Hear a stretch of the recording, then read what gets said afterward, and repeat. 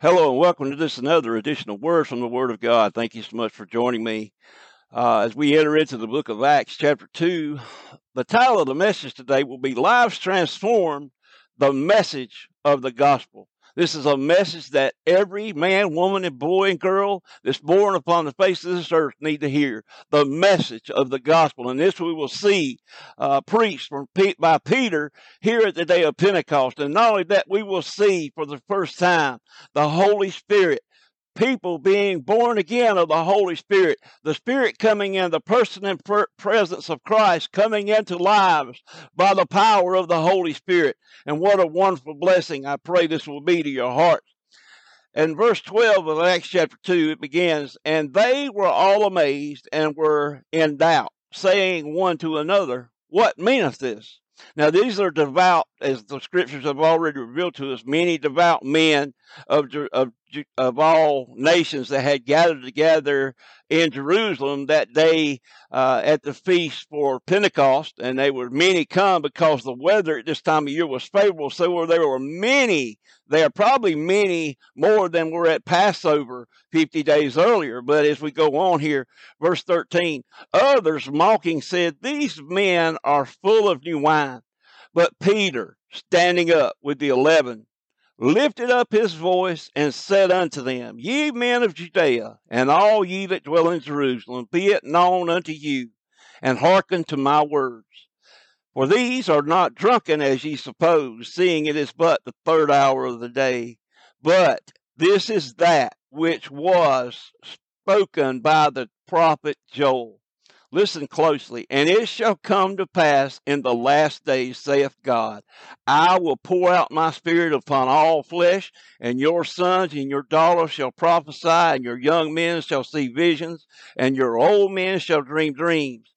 And on my servants and on my handmaidens I will pour out in those days of my spirit, and they shall prophesy. What Peter is telling them, and he is reminding of them, is the prophecy of Joel. Now, this is not prophecy fulfilled, as we will see in the second part, but Joel had, like all other prophets, Isaiah, Jeremiah, and so on, they had near and far prophecy, so they would see the immediate present time, and then they would see into the future. So, but what he's saying here is God is fulfilling his promise to pour out his spirit upon all flesh. And as we go on here, he says, and on my servants and on my handmaids I will pour out in those days my spirit, and they shall prophesy. And I will show wonders in heaven above and signs in the earth beneath, blood and fire and vapor of smoke. The sun shall be turned into darkness and the moon into blood before that great and notable day of the Lord come. That, no doubt, is speaking of the tribulation period and the coming of the Lord and his second visible return, where he will set up his millennial kingdom. But as we go on here, verse 22, ye men, listen to this now, talking about the good news, the gospel. Ye men of Israel, hear these words. Jesus of Nazareth, a man approved of God among you by miracles and wonders and signs which God did by him in the midst of you, as ye yourselves also know.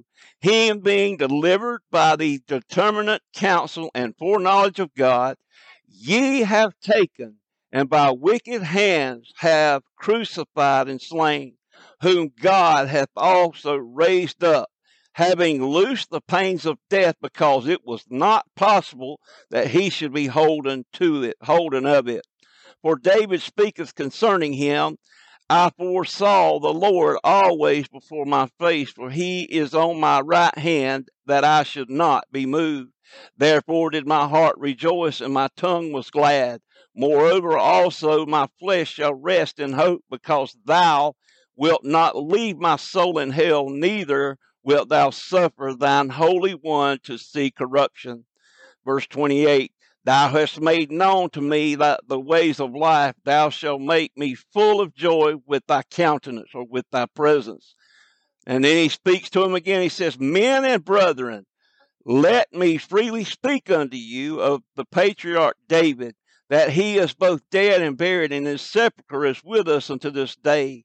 Therefore, being a prophet, and knowing that God has sworn with an oath to him that of the fruit of his loins, according to the flesh, he would raise up Christ to sit on his throne. Talking about David's throne being eternal. That's what he had promised King David.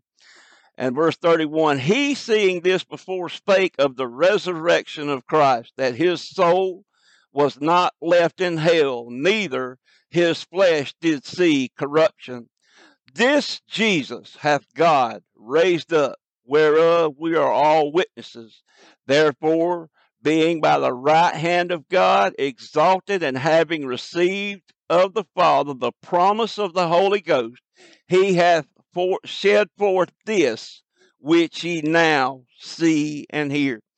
More confirmation of not only the fulfillment of the promises of God in the scriptures, the Old Testament, which they would have known as the scriptures, as it referred to in the Word of God time and time again, especially by Christ in his earthly ministry. But what he is confirming, not only that the promises were fulfilled, but that the risen Lord, his resurrection, his death, burial, and resurrection was firm proof from God himself, the God of Israel, that Jesus Christ was in fact the Messiah that was promised through those Old Testament scriptures. As we move on here, verse 34, for David is not ascended into heaven, but he saith himself, the Lord saith unto my Lord, sit thou on my right hand until I make thy foes thy footstool. Therefore, let all the house of Israel know assuredly. Did you hear that word assuredly? That's for a fact, that God hath made this same Jesus, whom ye have crucified, both Lord and Christ. Both Lord and your Messiah. That's what he is saying here. That's what the Word of God is telling us. And might I say, this is the same message that speaks to our hearts today. The gospel message of Christ crucified and his glorious resurrection and ascension, and the Holy Spirit, as we are learning here in the book of Acts, being poured out upon all flesh through that wonderful message of the gospel and through Jesus Christ our Lord.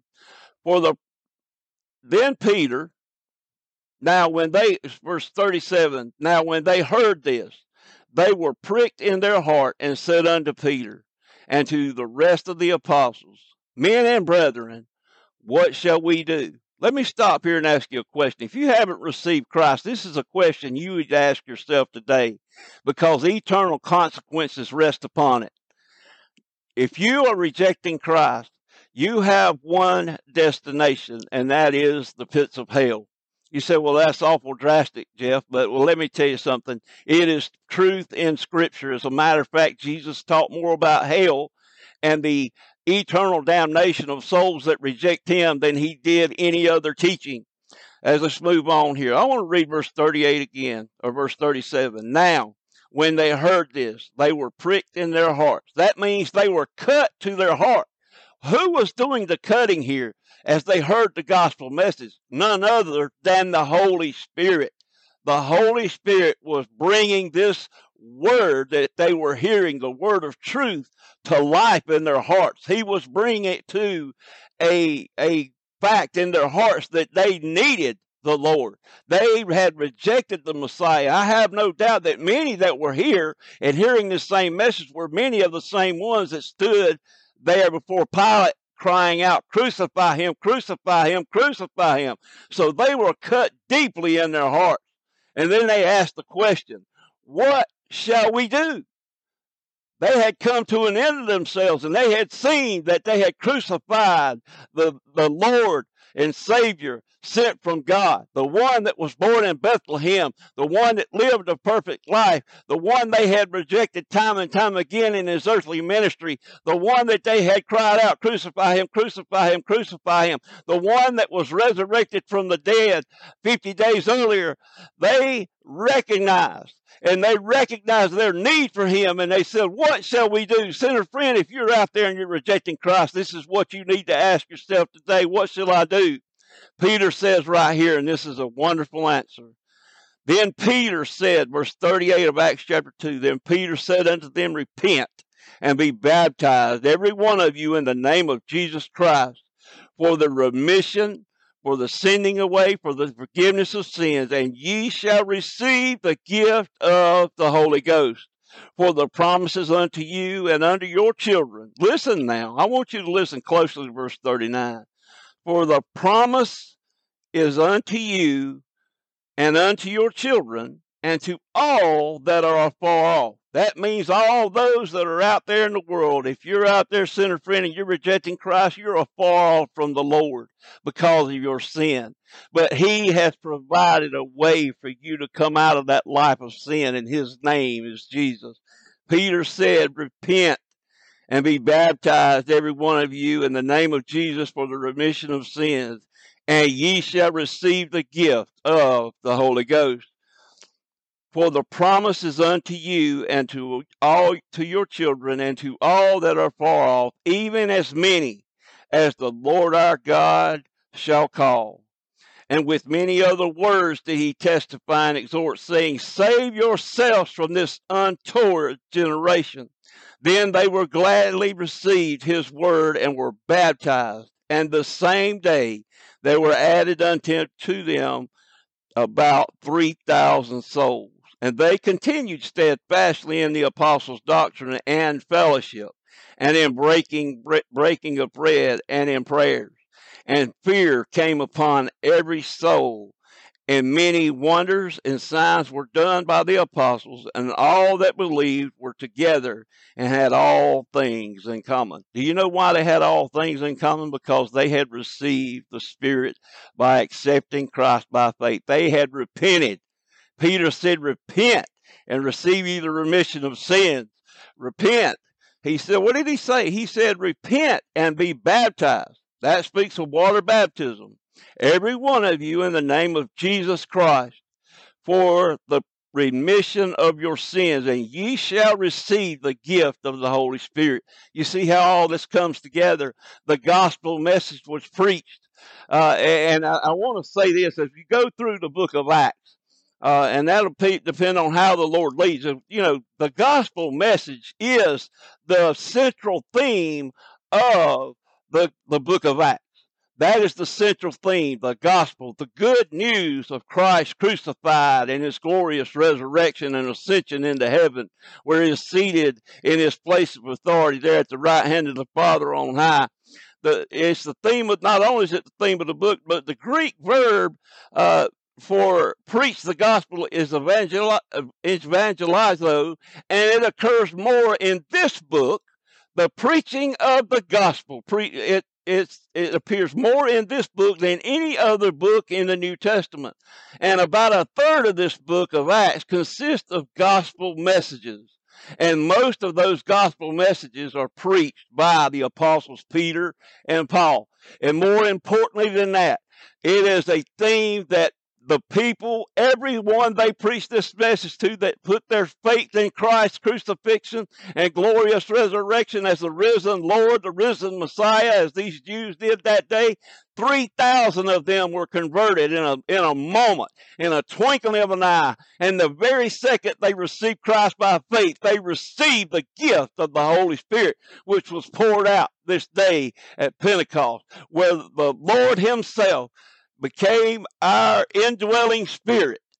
He becomes our indwelling spirit. He became their indwelling spirit the moment they received Christ by faith and repented of their sins. That means they didn't continue on in their traditions of the Mosaic law. Yes, many of them were tempted to go back to it along the way, but they received the gift of the Holy Spirit. They went from damnation to salvation, from death to life, forevermore, eternal life, born of the Spirit. To be born of the Spirit as Christ is to have eternal life.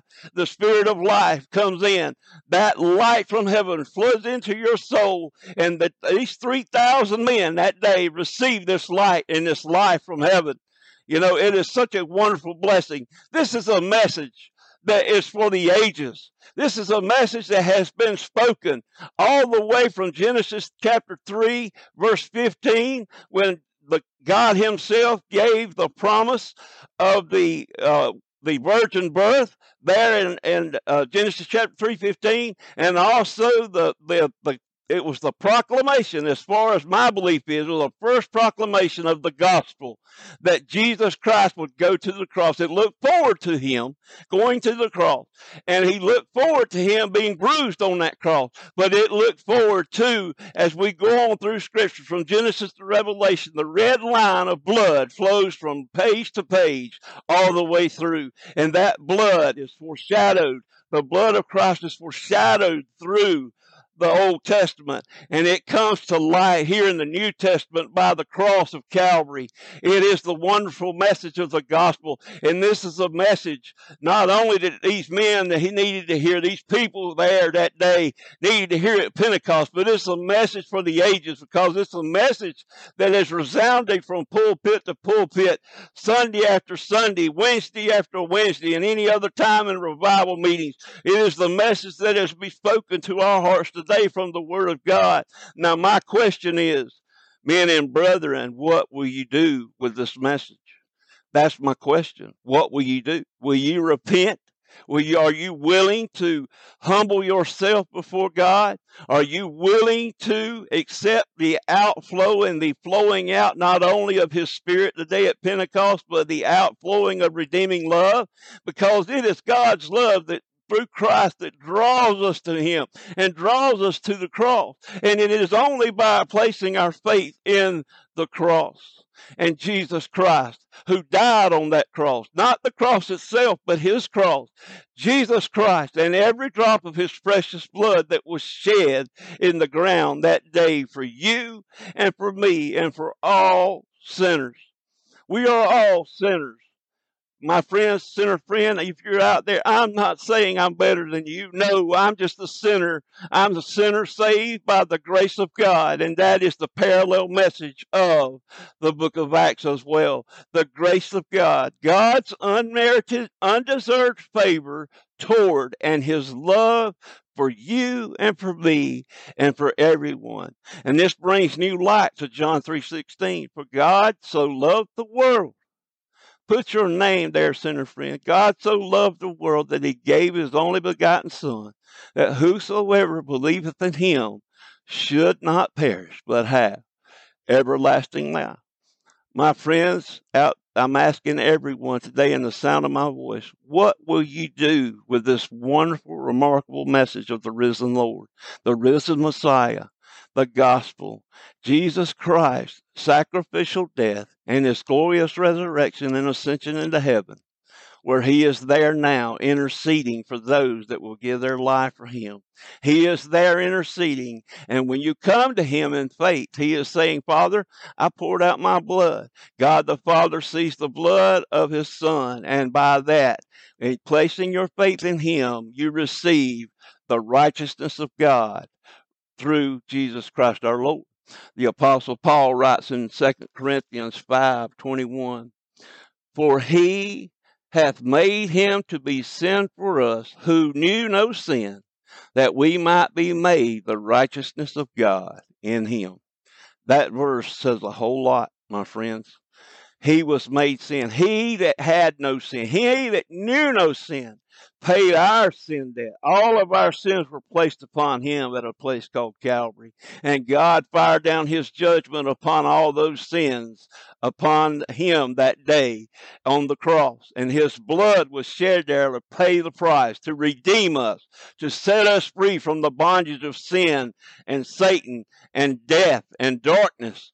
He set us free. And these 3,000 men that day were set free from that bondage. And they received the wonderful gift of the Holy Spirit into their heart. Remember what Jesus said in John chapter 3, and I'll close here in just a few minutes. Jesus said in John chapter 3, verse 5, verily, verily, I say unto you, except a man be born of water and of spirit, he cannot enter into the kingdom of God. In verse 3, he also said, what did he say?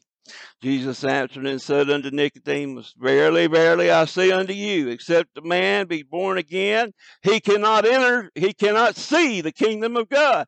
And in verse 5 he said, unless the man is born again, he cannot enter into the kingdom of God. And it is only by the blood and the sacrifice of Christ and his glorious resurrection that we can receive the Holy Spirit, which was poured out that day at Pentecost. Will you not receive him today? Will you not place your faith in him today and receive the Holy Spirit, his Christ person in his presence, by the power of the Holy Spirit into your hearts today, and be eternally saved from sin, the bondage of sin and Satan and death and hell and the grave? Christ has defeated all of that for us. All we have to do is place our faith in him. Friend, if you have not done this today, I invite you to do so. As Peter said, repent and be washed of your sins. Repent and confess Christ as your Savior. Receive him into your heart and receive the gift of the Holy Spirit into your hearts, where you will be eternally saved through Jesus Christ our Lord. The gospel message. Lives transformed by the gospel message. Will you be one today whose life is completely and eternally transformed? That is my question. Thank you for joining me today. I look forward to the next time that we can share a word from the Word of God. God bless.